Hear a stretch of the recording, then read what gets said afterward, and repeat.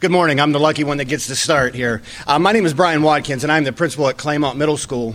And I have my assistant principal, and they'll introduce themselves, our school counselor and our mental health counselor with us today. And what we're going to do, since you're going to be hearing from 3 different schools, we're going to go about 15 or 20 minutes each, and then we'll leave some time at the end for questions if you have any. We're going to focus more on what we're doing in our building. The other schools are going to focus a little bit more about district-wide.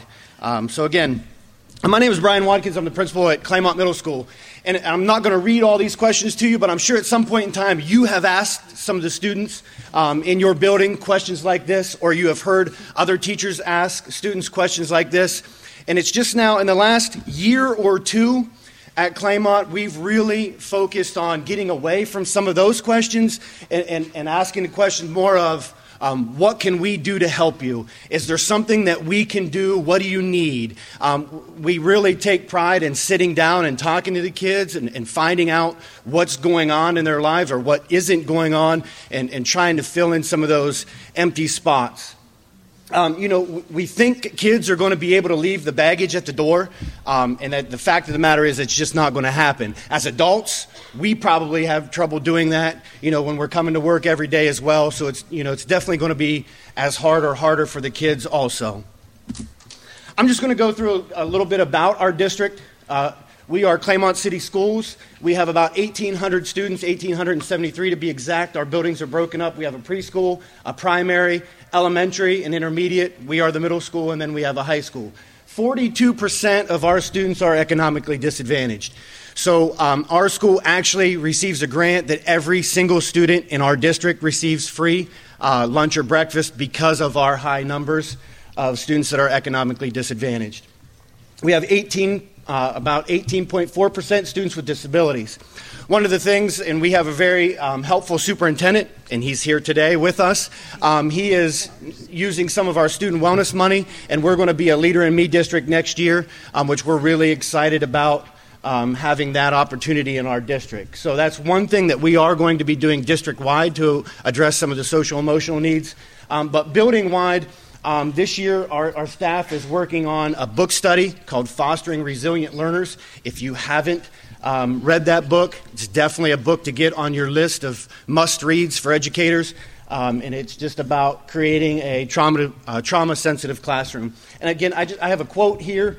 Children with mental health issues are not required to obtain professional mental health services, but they are legally obligated to attend school. Thus, school is the one place where we are guaranteed access to our trauma-affected children. Our students need us to create a trauma-sensitive learning environment for them. And like I said, in the last year or two, we've really been pushing that at Claymont Middle School, and the ladies that I have here with me today are going to go over some of the things that we are doing in our building to address these needs. Thank you.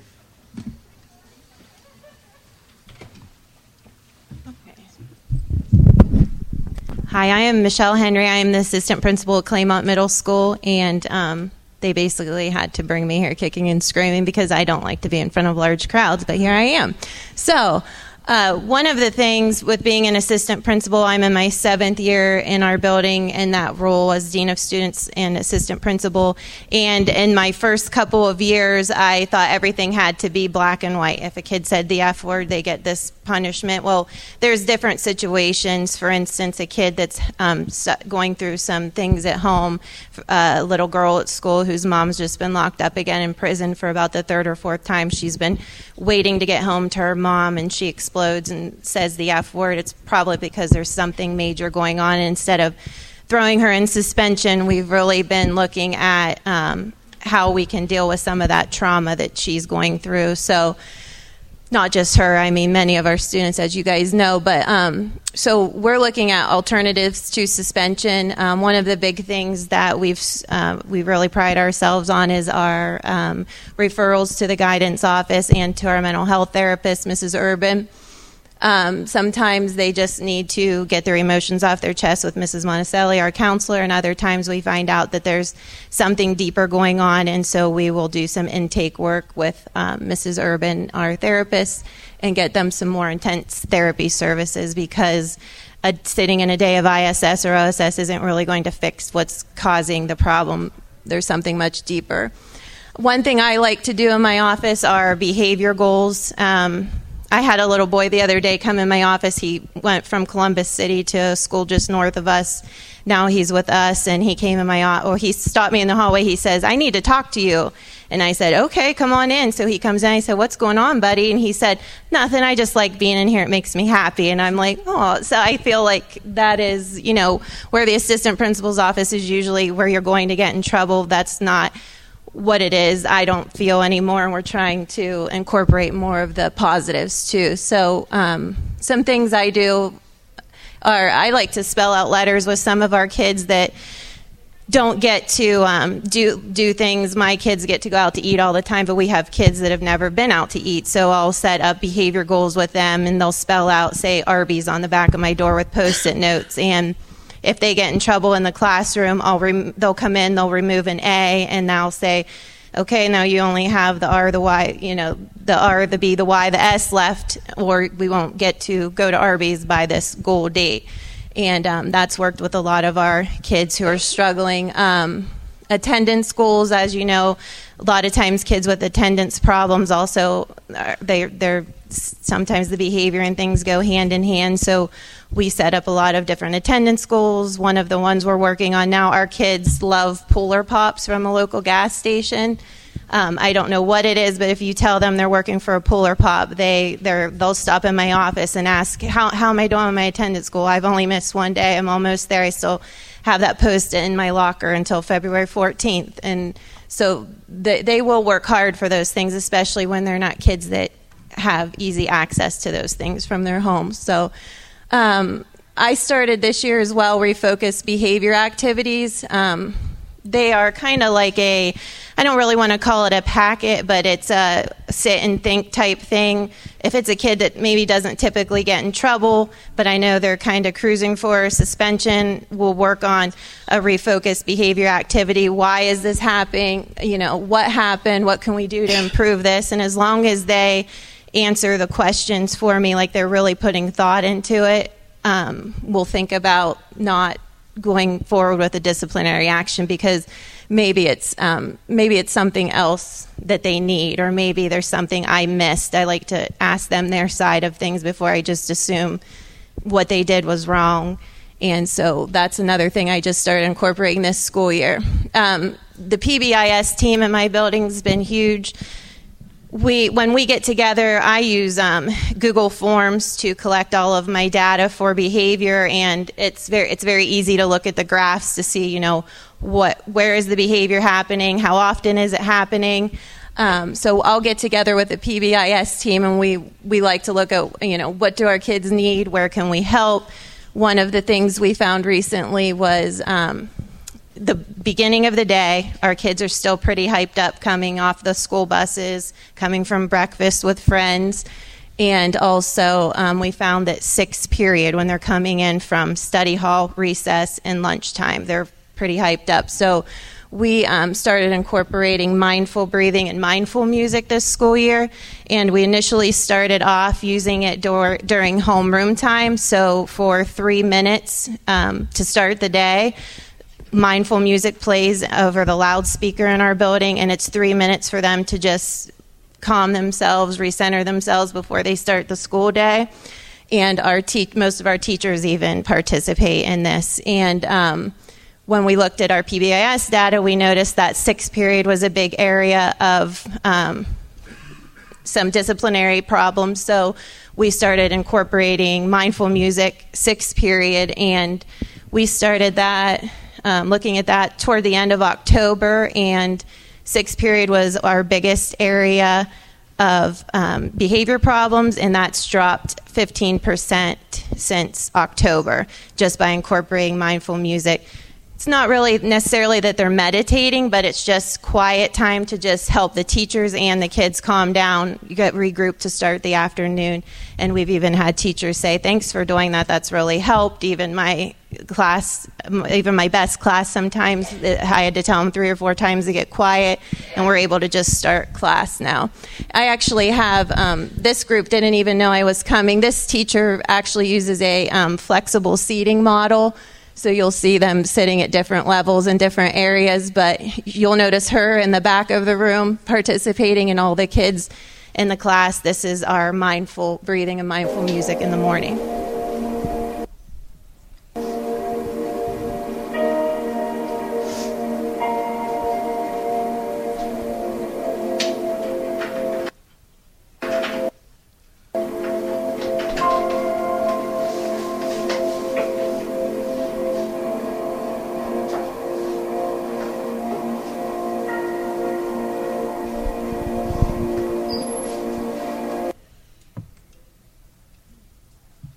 Okay, so we do that for about 3 minutes, and right now we're incorporating in the morning and the afternoon. I think that's all I have. I wanted to say we do have an app that we use for that that's free. If anyone's interested, we can tell you at the end. Thank you. Hi, I'm Susan Monticelli. I'm the school counselor, and funny story for any school counselors out there, Mr. Watkins told me I could have a minute and a half of mindful music.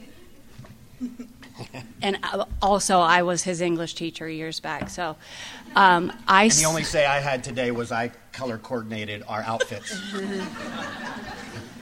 So I slowly started adding like 5 seconds on because I'm the one that does the music, and he had no idea. And the guilt was overwhelming me at 6th grade camp.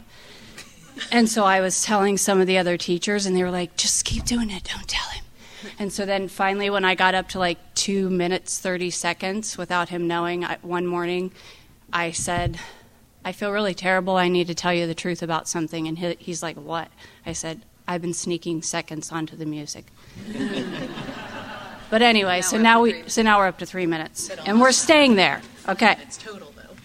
So what I have up here for you, at the beginning of the school year, I do a school-wide needs assessment. I'm sure most counselors do. One of the things I noticed was over on the left, the kids, first of all, up here at the top, I have a link off of our middle school webpage to my webpage. Then I have a hyperlink right in the middle of it. Click to refer yourself or a student to my office. So that's how the kids let me know they need to come and see me. And I just made a Google form with different things on it, the things they can pick from: anger, anxiety, bullying, family home, all the way down to even other. Parents can access this from home. Teachers use this as well. There's a scale of 1 to 5, how urgent is the issue.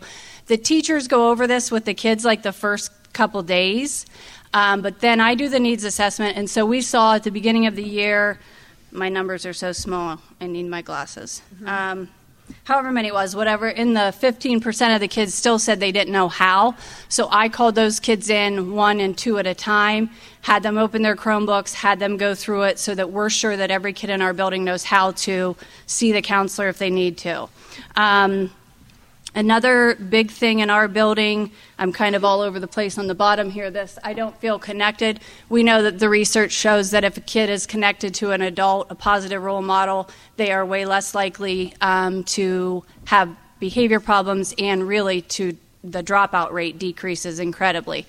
So we survey our kids at the beginning of the year. At the beginning of our year, out of thank you. Okay, that's way better. Some 400 and some students we have, 39 of those students did not feel connected. I don't do the needs assessment until like second week of November. And so then I put out those names to our teachers, and our teachers basically target those kids. They go out of their way to try to make a connection with those kids. The last time I checked in with the kids was the first week we got back from Christmas break, and I continue to monitor that. Our goal is to reach them all by the end of the year. We had 5 in our building that are not saying that they're connected to someone. So maybe they switched to a different special class. Maybe one of those teachers got to them, but that's something that I'm pretty proud of in our building. I put 41 students marking at least 2 of the following. So on that needs assessment, we basically screen for depression and a lot of other things, but kids who mark 2 or more of sad and depressed, lonely and hopeless, and so forth, we pulled all of those kids in, met with them individually. When I say we, I pulled them in. Sometimes these 2 will help me if there are too many, and Mrs. Urban, our school-based therapist. And We called parents for all those kids, connected them possibly to just meeting with me more regularly, or did intake paperwork for Mrs. Urban. The helping myself feel good, self-esteem, and making friends, I cross-checked those two questions and put together what I spend a lot of my time working with, self-esteem. So these are some of the psychoeducational groups that I run in the school. I have Soul Misters and Soul Sisters. Soul stands for Strong, Outgoing, Unstoppable, and Loving. It was my knockoff of Rocks because it's free. And I have 61 Soul Sisters right now and 15 Soul Misters. And my Soul Sisters go once a month to a local nursing home, and we polish nails, and we kind of just like spread positivity. And the boys try to fix things around the school and whatnot, not to be stereotypical. I also run Grief and Loss Group. Last 9 weeks, I had 15 kids in that. Anger Management, first semester, 9 kids. Currently, right now, I have 10 kids in that group. I run a monthly incarcerated parent support group. We had 20 students mark that they had issues with incarcerated parents. 10 of those kids did not want to participate, which is fine. I still check on them, but the other 10 meet once a month, and they're incredible with each other. Mrs. Urban helps me with that. And then I also...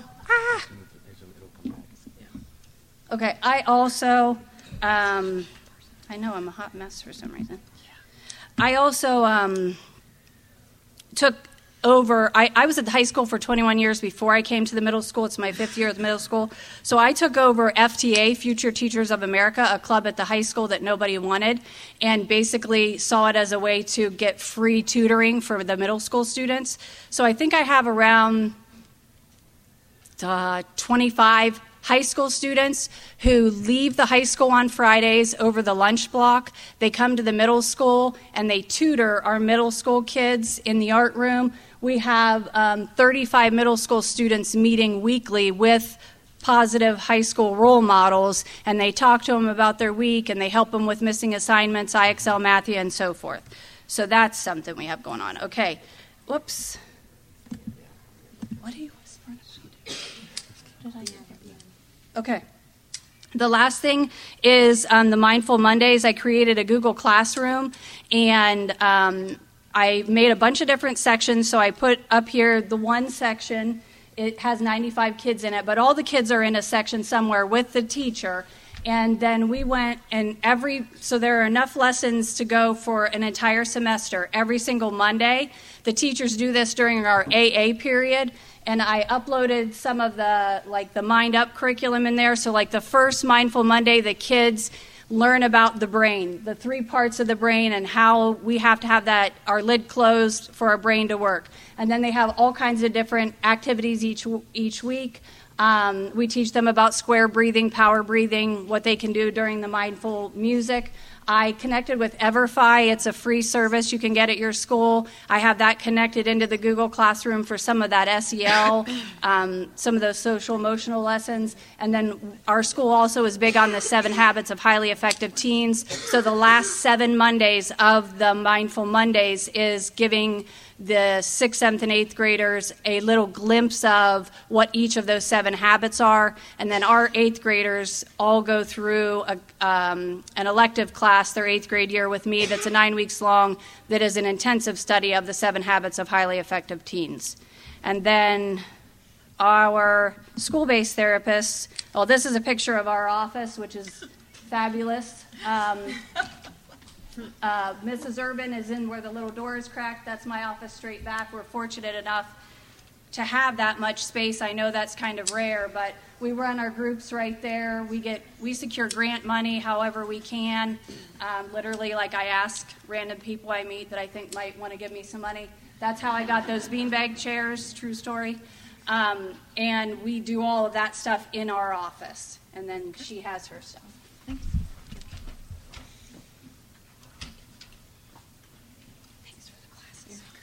Hi, I'm Cheryl Urban. I've been a clinical therapist now for 33 years. And so often I get the question, what are you doing back in A middle school. I've went all over the place. I worked in a college. I worked in an elementary setting for about 12 years. And then I decided I wanted to do something more intensive. So I actually am employed by the Village Network. We're an agency, a mental health agency across Ohio, as well as some in Pittsburgh and Pennsylvania and West Virginia as well. So about 5 years ago, Claymont Schools, we had a lot of their students. I was running a day treatment group, and I see one of my co-therapists here, so shout out to Mel Baker back there. They approached us because we had a lot of their students that would come to us at the end of the school day, and I was working, obviously. We are in Uhrichsville, Ohio, our agency, which is a small town on the edge of Appalachia. And so we found a real need. Most of the mental health agencies in our county are located up in New Philadelphia and Dover. So there was a real need down in that area for a mental health agency. 5 years ago, Claymont Schools approached us. I think they were actually ahead of the game and asked us if we might be interested in coming in the school and working with them in collaboration and providing school-based therapy. Because what I found is often we have, when I was back in the agency, lots of no-shows. People don't show up, parents or caretakers. Most of my kids do not live with their parents. We're not bringing them. There's a high no-show rate. So getting out into the schools allows us to be there, and we know that we have that audience, that captive audience, and the kids are going to be there. So 5 years ago, we started. I went to every school in the district. I covered all of them. That quickly changed, especially the middle school has been very welcoming. They saw a need there. The kids are right at the cusp of their adolescence, a lot of different things going on. And so now I currently have 3 days only at the middle school, and I'm still 1 day at the high school, and we have 2 other now therapists from our agency that go to the elementaries and the intermediate school. So it has grown. We have a great collaboration with Claymont Schools. They've been welcoming. The teachers in the middle school, the staff in the middle school has been incredible in working with me. I try to keep in mind always that it is a school and that my job is to try to keep the kids in school, attending school, and being successful. The Village Network is a trauma-based agency, so we know that I would say, I looked last year, I would believe 89% of my clients had a diagnosis of PTSD, post-traumatic stress disorder. So a lot of times in the classroom, that's going to look like ADHD, anxiety, depression, bipolar. But we know that it's some of the things that they have endured during their life. I have many kids who, as Mrs. Monticelli talked about, have parents that are incarcerated. We have, kids, drugs is a huge problem. So I've had kids who, I had a boy that I worked with once that had found his mom dead on the toilet of a drug overdose. So they are greatly impacted by the opioid crisis in our area. And so the kids are the ones often that pay the price. So we know that they wake up in the morning and their brains, if we did a scan of their brain, it would light up in different areas.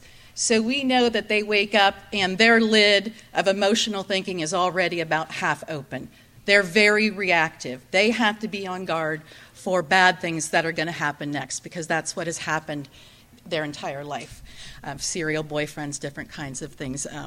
So we found, what I've discovered across the years is that I was teaching coping tools and mindfulness skills. I'm very into mindfulness, and I believe in it, and it does work. But they weren't able to use those coping tools until I was able. I kind of used my hand with them as a picture of their brain, and this is the thinking part. But often they flip very easily. They're very reactive and very easily triggered. So what I've started at the end of last year and this year is really working on teaching lid closers and also teaching them to the teachers so that they can incorporate that into the classroom as well. So it's really very sensory based. If just for example, I will have them look around and they're saying this inside their head. They'll look around and they'll label 5 things that they see.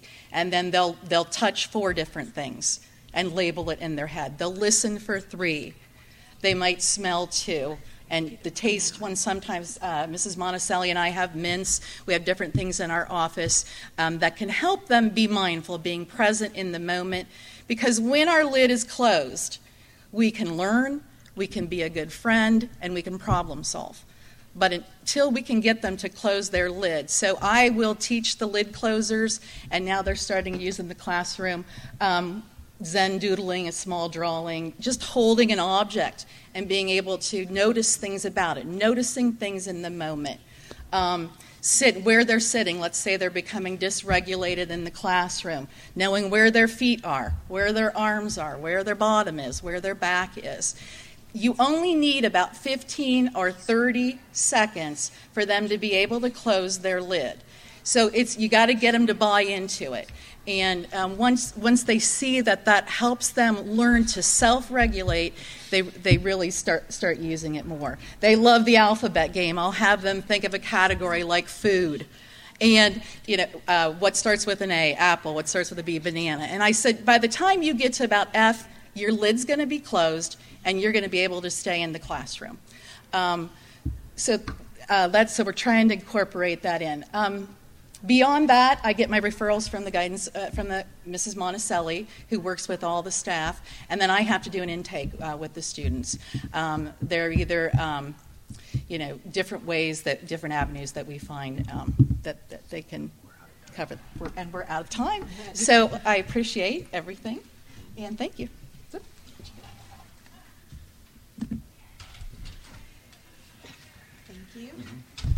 Hi, I'm Jenny Pelko. I'm the Assistant Superintendent for Strongsville City Schools, and I think Claymont did a wonderful job explaining a lot of the details and the activities that they have within their schools, and I could probably say we do a lot of that as well. I think as I was hearing you talk, it reminds me of just, it's all about the moments. It's continued practice, it's continued things to try that can work for all students. And my journey with social emotional learning and mental health started when I was a teacher as well, but really when I became an administrator. And for the student that gets kicked out of the classroom or that is struggling on any given day, as an assistant principal, I was the one that had to go figure it out, figure out what's going on with the student and try to get them to go back to class. And so, I didn't really have any training for that. So I had to learn a lot quickly on the job and learn about, kids in foster care, kids that are incarcerated, kids that come from broken homes, kids that have anxiety, and learn a lot about a lot of things and to try to help serve all students. And as Dr. Kathy McFarland was talking this morning, I felt like I had that parallel life as a principal. You really wanted to reach everyone and help everyone. And so part of the thing that I am charged with in our district is social emotional learning. And so I'm going to talk a little bit about a district perspective and how you need to have the right system in place in order to support the work of the counselors and the therapists and the teachers and everybody else.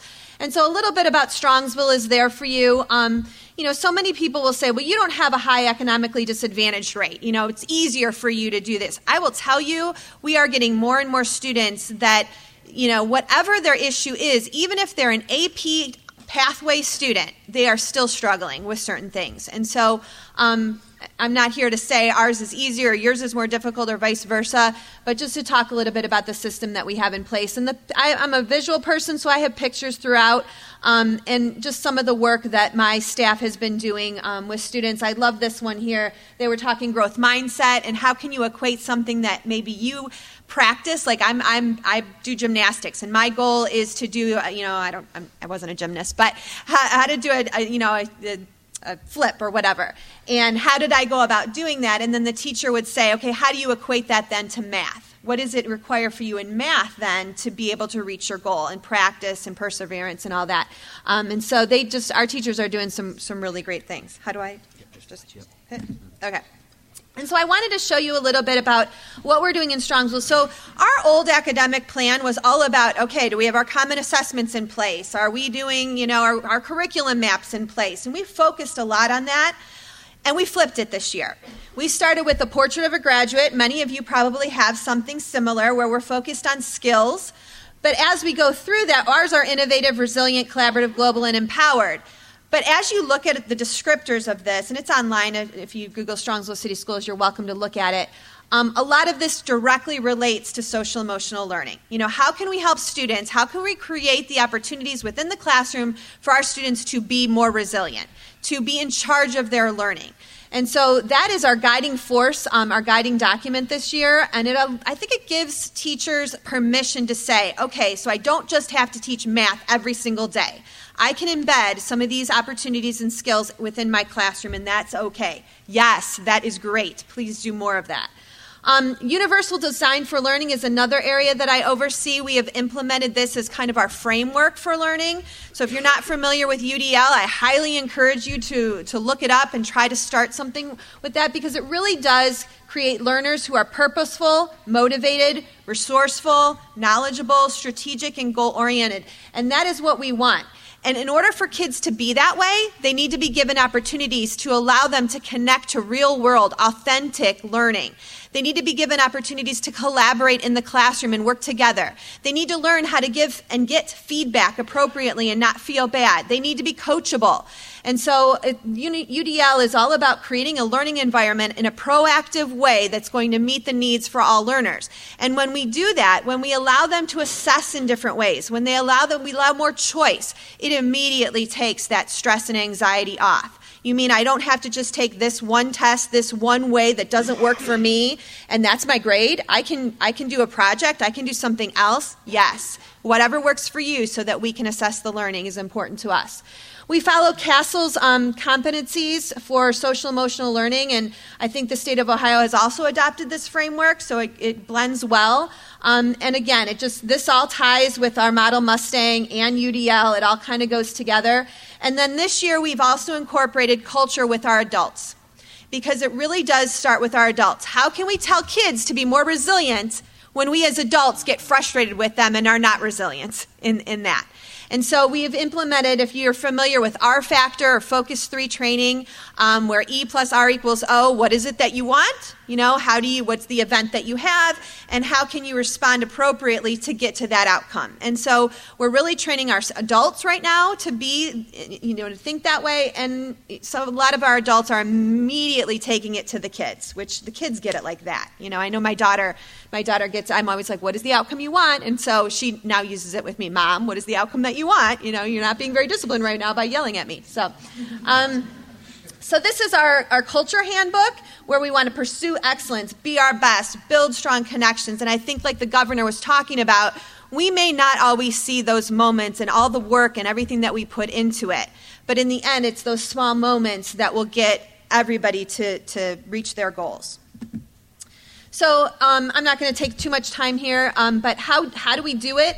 I would say a ditto to a lot of what you shared. But we believe that it takes everyone. It's not the counselor's job. It's not the psychologist's job. It's everybody's job to teach social emotional learning and to help our students become all of the things I just talked about. It doesn't have to be so complex. You heard mindful music. You heard different strategies. There's so many things out there. Try something. Start somewhere to make it a priority. Embedding SEL into existing lessons. I know that Wendy Sad and Mary, I can't remember her last name, are out there at the fair with collaborative classrooms. They do a phenomenal job, and they can bring PD for free. They can give you resources for free. They came and did a PD with our teachers of how do I actually take a math lesson and embed SEL into it so I can kind of kill two birds with one stone. And they do a phenomenal job, so they're a great resource, collaborative classrooms. We do SEL in multiple ways. I'll talk about that in a minute. It's not a one-size-fits-all approach. And that's sometimes where teachers' minds go. Wait a minute, do we all have to do morning meetings? Do we all need to do a certain way thing? No, what's going to work for your kids, your classroom, or your child? So just make sure that there's variety. And through our Model Mustang, we have allowed autonomy for buildings. Figure out what works for you. Figure out how that's going to work. And I will tell you, the creativity and the thoughtfulness and the things that they're doing are amazing, better than I could have even thought of. So allowing for that for different people. And again, reflection is key. What worked? What didn't work? How can we do it better? DESA, I know, is out there. That's another thing that we use. It's to try to survey how our kids are doing, how we create groups, kind of like you guys shared. We do second step lessons, which I think is now adopted by the state as well. K through 8, those are phenomenal. They also have lessons for parents and lessons for the teachers to actually do within their curriculum. Great program. I'm not getting a kickback from any of that. So, create individual action steps. Again, they talked about a lot of this stuff, but like we do some of these things as well. I have some examples of the yoga stations of videos I'll show you here. I know that our one building is doing resilience stories, so they found books on characters exhibiting resilience. And so the teacher would bring that into the classroom, read the story, and then when they were in math, she would say, remember Mary from our story? Remember how she persevered and she was resilient? That's what we do here, and kind of bring that back in. And so again, just sharing through various means. Every week I send out, I call it a UDL shout out, where I highlight a teacher and I share the practices that they're doing, but now I've also tied in SEL on purpose. Here's how it all kind of works together. So anytime you can make those connections, that it's not one more thing as a teacher I've got to do, it kind of goes with maybe what you're already doing and making a few tweaks. That's how you kind of get people on board with that. And again, opportunities for kids to practice what they're learning. If we do lecture all the time and they're not talking to each other, they're not going to practice on how to build those relationships, how to navigate those things, which is really important. And so just quickly, I have a couple examples. I talked about this is a yoga station, so we have a student here talking about that. Another purpose of this is, so if you're like in a bad mood, like if you're stressed out about a math problem or something, you remember this and then you do one of these poses. And because today I learned that if you do exercises, you're willing to learn more. And then we have also, we did zones of regulation. Many of you may have heard of that. I'm in the green zone. Why are you in the green zone? Because I am happy. You're happy today? Yeah. All right.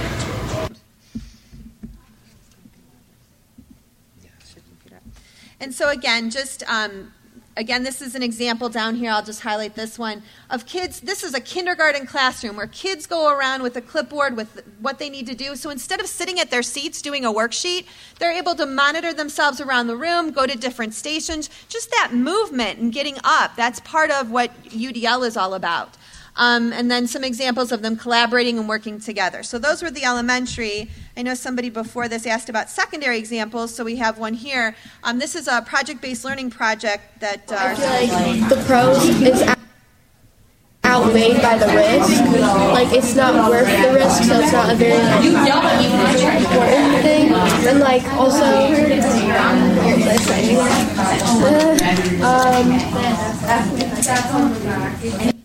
So they had to work in groups in that one. Oops. They had to work in groups, and they had to get feedback from each other of how they were doing. And so you could see that she stumbled, and then right after that, they all helped her kind of get through it. The math example, how to learn math, we learn a new skill. We fail. We make a mistake. We try again. Mistakes are encouraged. These are... blackout poetry, they're called. So it allows students to express themselves artistically. How creative can you be? It allows creativity. It reduces stress. Here's a whole thing to read. If you just sat that in front of somebody and said, just read this and tell me the important parts. But when you give them something else to do on top of it and just open the words that are important to you and draw a picture that's meaningful for you, for a student that struggles with reading, that is a huge stress relief, and that is part of what we try to do. And then the top there is kids go around and put Post-it notes on other kids' work and say, how about you try this? Or I really like this part. And so giving feedback in a non-threatening way for them to revise and redo and really learn material. Again, when we talk about stress and anxiety, it really does help. And so, again, we're just trying to do it from a district perspective and then kind of go down to specific strategies. So I think we're running out of time a little bit. So if you have questions, I'll stick around after if you have anything to ask.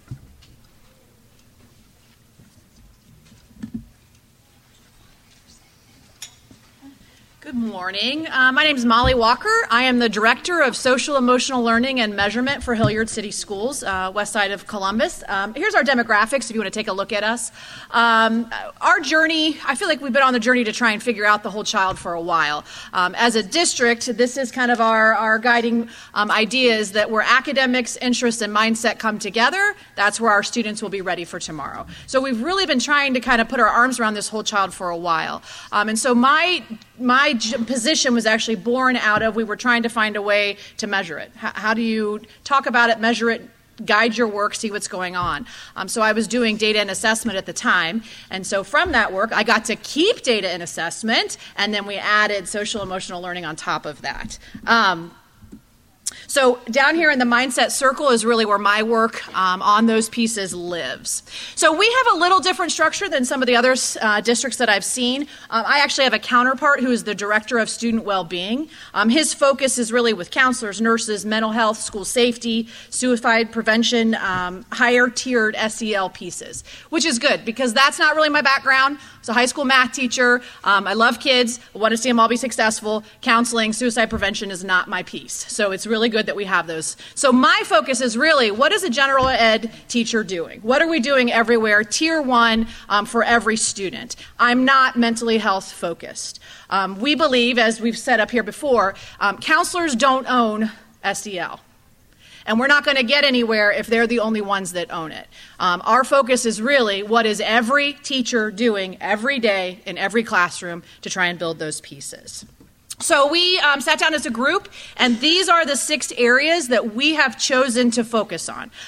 We feel like the castle pieces are addressed through here, but our teachers kind of like the way this is set up, the wording of it. Talking with parents, they kind of get these words a little bit sometimes better than some of the others. But grit, growth mindset, sense of belonging, emotional regulation, compassion, and hope. That's what we want our kids to have before they leave.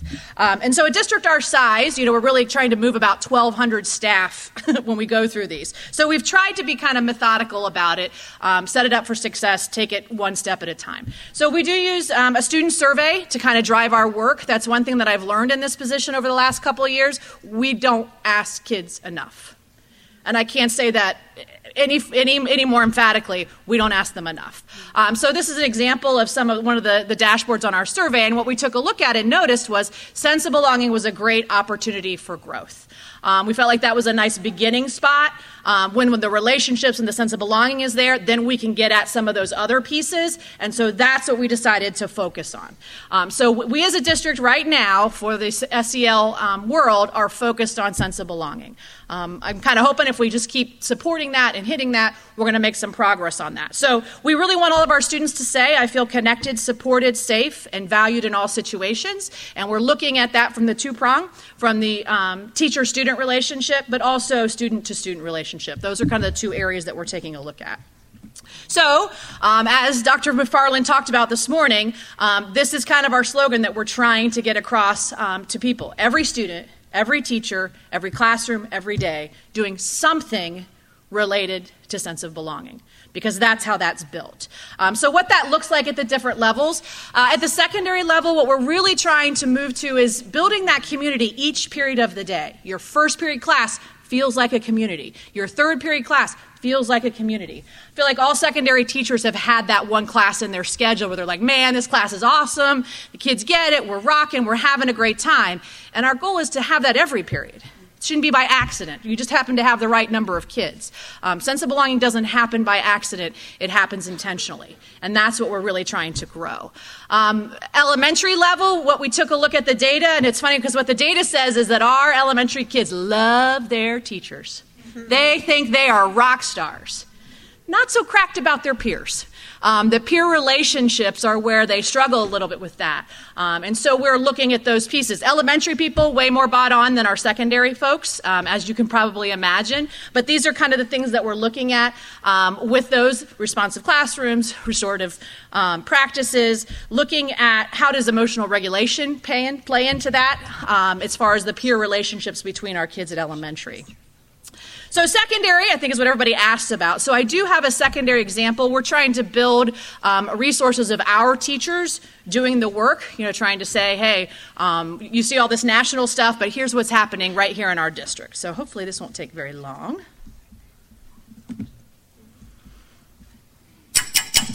And hopefully 60 minutes won't come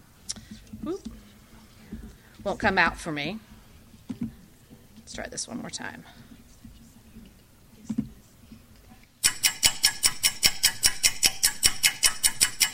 I'm Cassidy Dyer. I teach English at Hilliard Bradley. A few weeks ago, I decided to start doing something called FAM Fridays.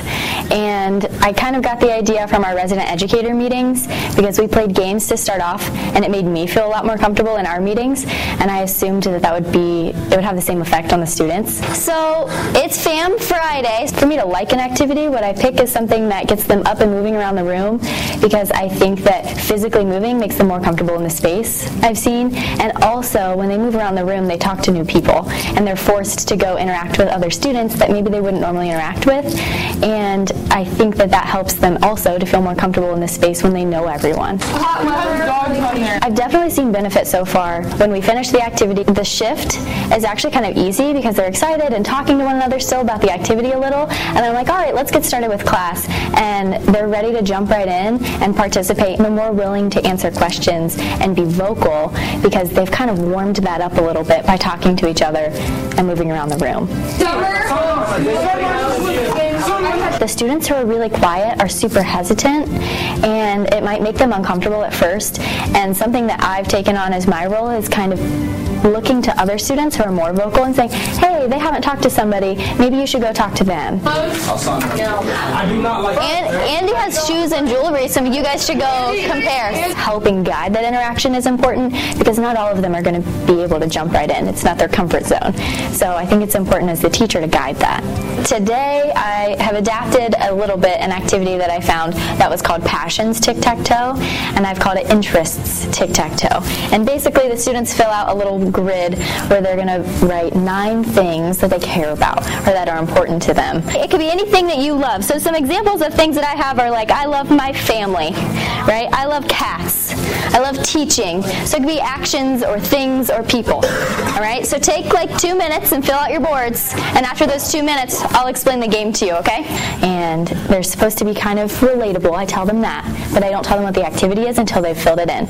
So spend the first few minutes thinking about things that they care about, which I think already kind of sets the tone that like they're important, which is why I really like this activity. And we're going to play a game called Interests Tic-Tac-Toe, and I've already filled out my board. So essentially the goal is to find common interests with other students by looking at each other's tic-tac-toe boards. They'll have a student that they have a similar interest with. They will sign their name on it, and then they'll sign the other person's so that they're trying to get 3 in a row. Gotten super into it and really excited to go find somebody else, and they like huddle around people and they're like, what do you have? Well, what do you like? Do you like cats? Are you interested in this? Anyone have cats or dogs? But who? So I want them to be able to talk to new people and get to know everyone, not just their friends.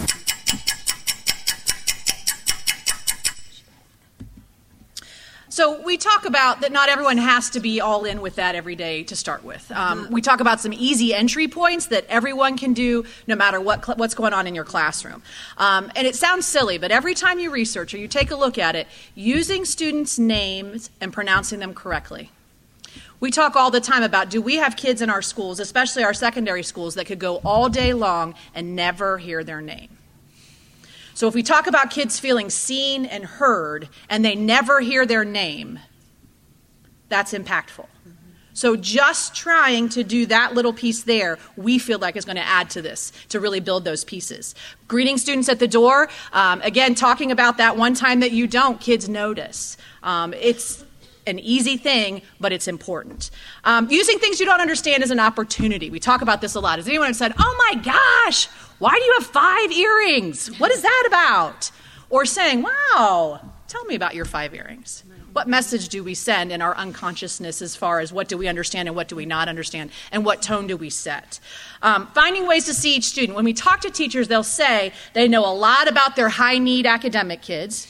They know a lot about their just high-need kids. But we've got this group in the middle that do okay. Academically, we're not hunting them down. They're compliant. But what's going on with them? Are they seen? Are they heard? So again, finding ways to say their name, to acknowledge them, to get to know them, being intentional. And really, that's what you're going to hear over and over again, is being intentional. Because these are things that teachers do already, but maybe they're not intentional about all year. Maybe they're not intentional about every kid. It's really that intentionality. And then really being aware of experiences that are different from your own. I'm sure we're not unique in that our student or our staff does not reflect the lives that many of our kids are living. They're not growing up in the houses that our teachers grew up in. So really understanding that they're having a different experience than you are, and acknowledging that and giving that its due, and not saying, well, I don't understand the things that we've talked about, the pencils, that, why don't you have your homework? But just really recognizing that they're not growing up in the suburbs that some of our teachers did. So some things to keep in mind that we try to, again, in that intentionality, so as you talk about that, what does that look like? So we talk about that it's not built through events. And that's kind of like the first layer, I feel like, as we talked about this as a district. That was the first thing, is our administrators were all bought in and they were ready to do the events.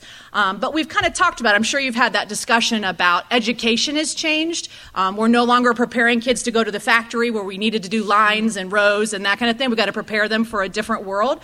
And I feel it's the same way socially. Schools are no longer about sock hops and pep rallies. I mean, I'll be honest, at high school, sometimes it's hard to drag kids to the pep rallies. They don't want to go. And so that's not building connection. So it's not the luau's and the dances and that kind of stuff, especially for some of our kids that can't attend or won't attend. You're definitely not building it there. So it's not event-driven. It's every day, connecting over time. And that's the next piece, is that it truly takes time. A lot of our teachers will talk about they do this, they do those connections, they get kids to know each other, they play the name game. First 3 days of school, check it off, we're ready to roll. Everyone feels comfortable and good. Not really. It takes time. True connection takes time. So again, we get to that intentionality. Are you being intentional daily with this piece? Or are you doing it the first couple days and checking it off? Don't make assumptions, and we've kind of talked about this piece a little bit already, but that idea that we don't ask kids enough, and that's kind of what we find, and I know that I was very guilty of it as a teacher. We have kids that have gone through our district K-12 and don't know their classmates, don't know their names. Or we think as teachers that we can pick out the kids that are having a rough day or having a rough time. And especially by the time they get to the secondary, their ability to put that mask on and not let you in is very, very good. They've learned to play the game. And so we can't pick them out as they walk in. Oh, you've got an issue, we'll put you over here. You look like you're okay, you can come to this side of the room. And that's part of our struggle, is that as we survey our kids, some of our teachers don't necessarily believe the data is true. Now, they do believe that the kids are interacting more online than in person. They know anxiety is on the rise. They know suicide's on the rise, but we can't quite get them to understand that they can't pick out what's going on behind the mask as they walk in the room. So we talk a lot about don't assume. Just something as little as don't assume they know everybody's names, because they don't. Picking up on classroom cues, we kind of talk about this too. I know that when I taught in a great district. I had, AP kids, and I said, woo, group work day, man, we are rocking it. Look at this. Everybody is doing a great job. And as I step back to look, when they chose the groups, for the most part, they did. They did rock them out. But when I chose the groups, they'd end up with someone they didn't know, may not even know their name, and the group work level was not the same. And so recognizing where you have groups and clusters and where you don't, and then being purposeful, again, to kind of build those connections. It does wonders for the kids and the academics that go on in there. When you ask a class, I had a teacher who said to me, hey, I did my 3 days, we did the activities, we're rocking it, and then we put that away and we started it, and I asked my first question, and silence. Nobody said a word. Well, you're not done building the community. If kids are not willing to step up and be wrong in front of each other, then there's not belonging in that classroom. And again, we just got to keep at it. It's going to take a while. It's going to take that. But look at that cue. Listen to what your students are trying to tell you with that. And then think about your own belonging situations. I can't keep a job, so I've been in like 4 different districts. I feel like I've been, year 1, 7 or 8 times, and it's hard. I feel like personally it takes me about 3 years to feel like I know who my people are, I feel comfortable, I know what the rules are, and we expect kids to do it in 3 days. And so just truly understand, you have that too, and you experience that as well, and so why would we expect our kids to be any different? So those are kind of, again, just kind of guiding things to help people be more intentional. And there we go. Perfect timing. So questions for Eddie, thank you very much for your time. And then anyone has questions, I don't know how we're handling that. So. We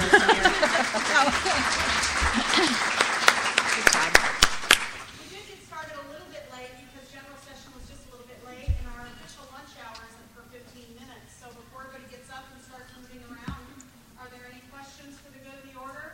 Wonderful speakers. Can we thank them again really quickly?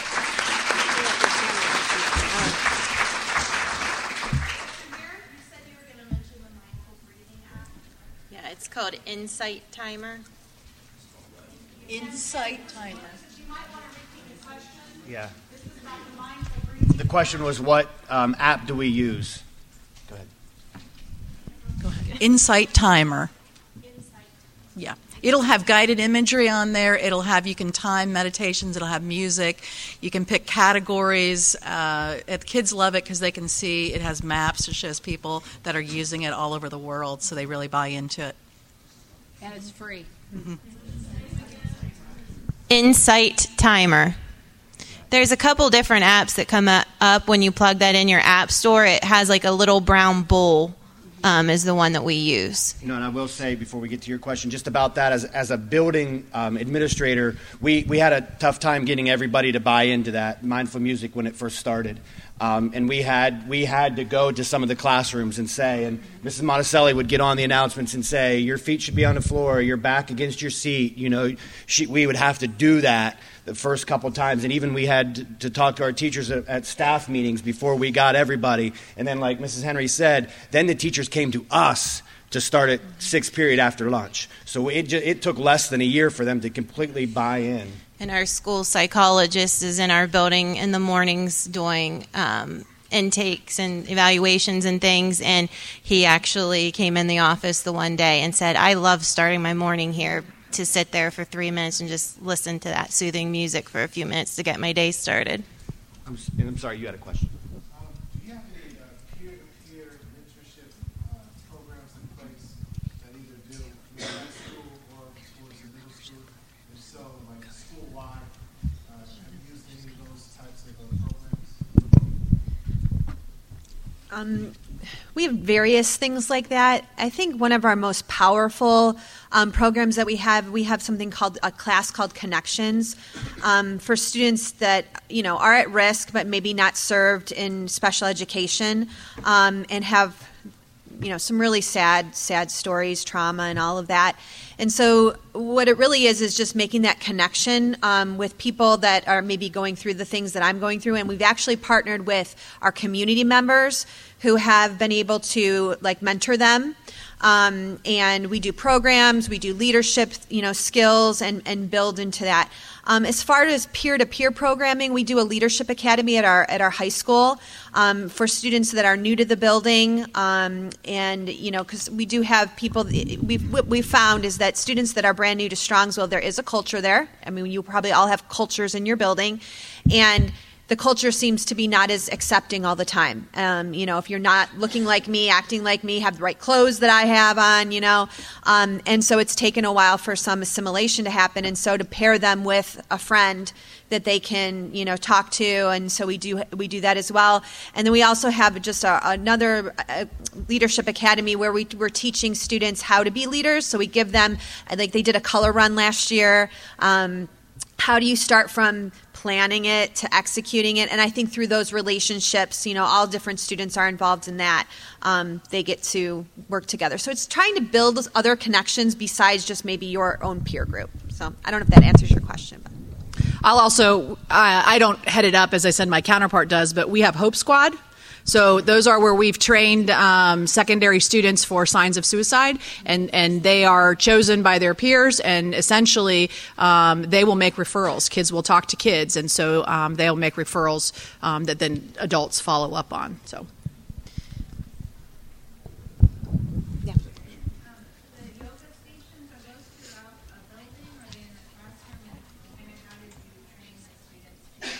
Yeah, so that was, like, I talked about the autonomy of letting people be creative.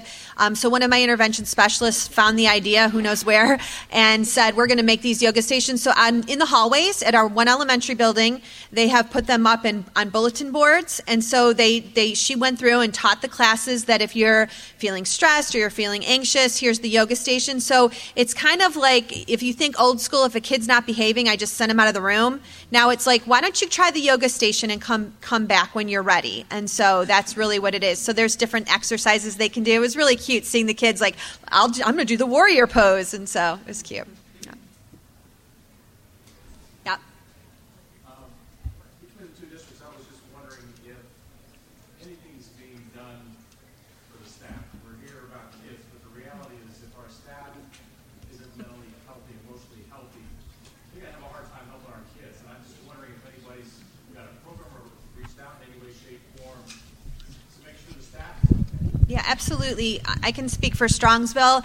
A lot of us have wellness programs, and so we've started that.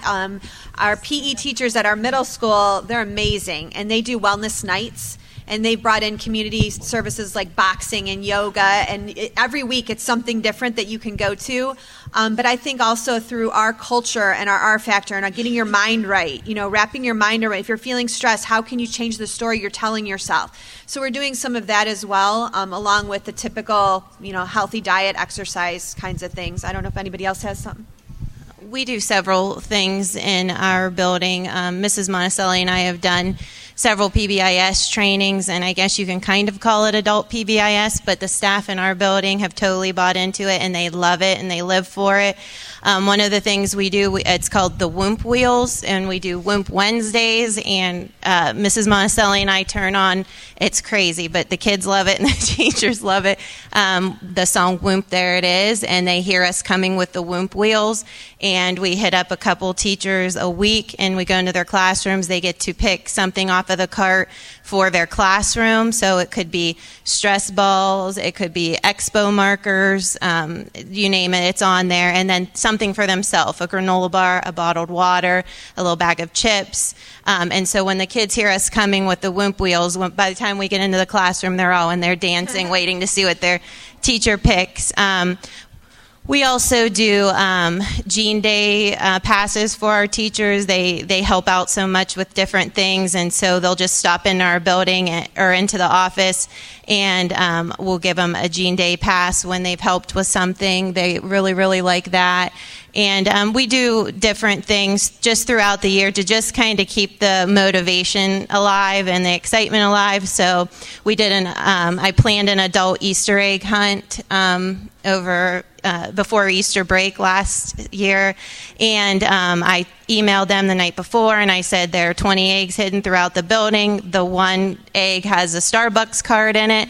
Happy hunting. And you would have thought they were a group of 5-year-olds running through the building looking for the Easter. They had Gene passes. I'll cover your lunch duty today, and they could cash those in whenever. They love that.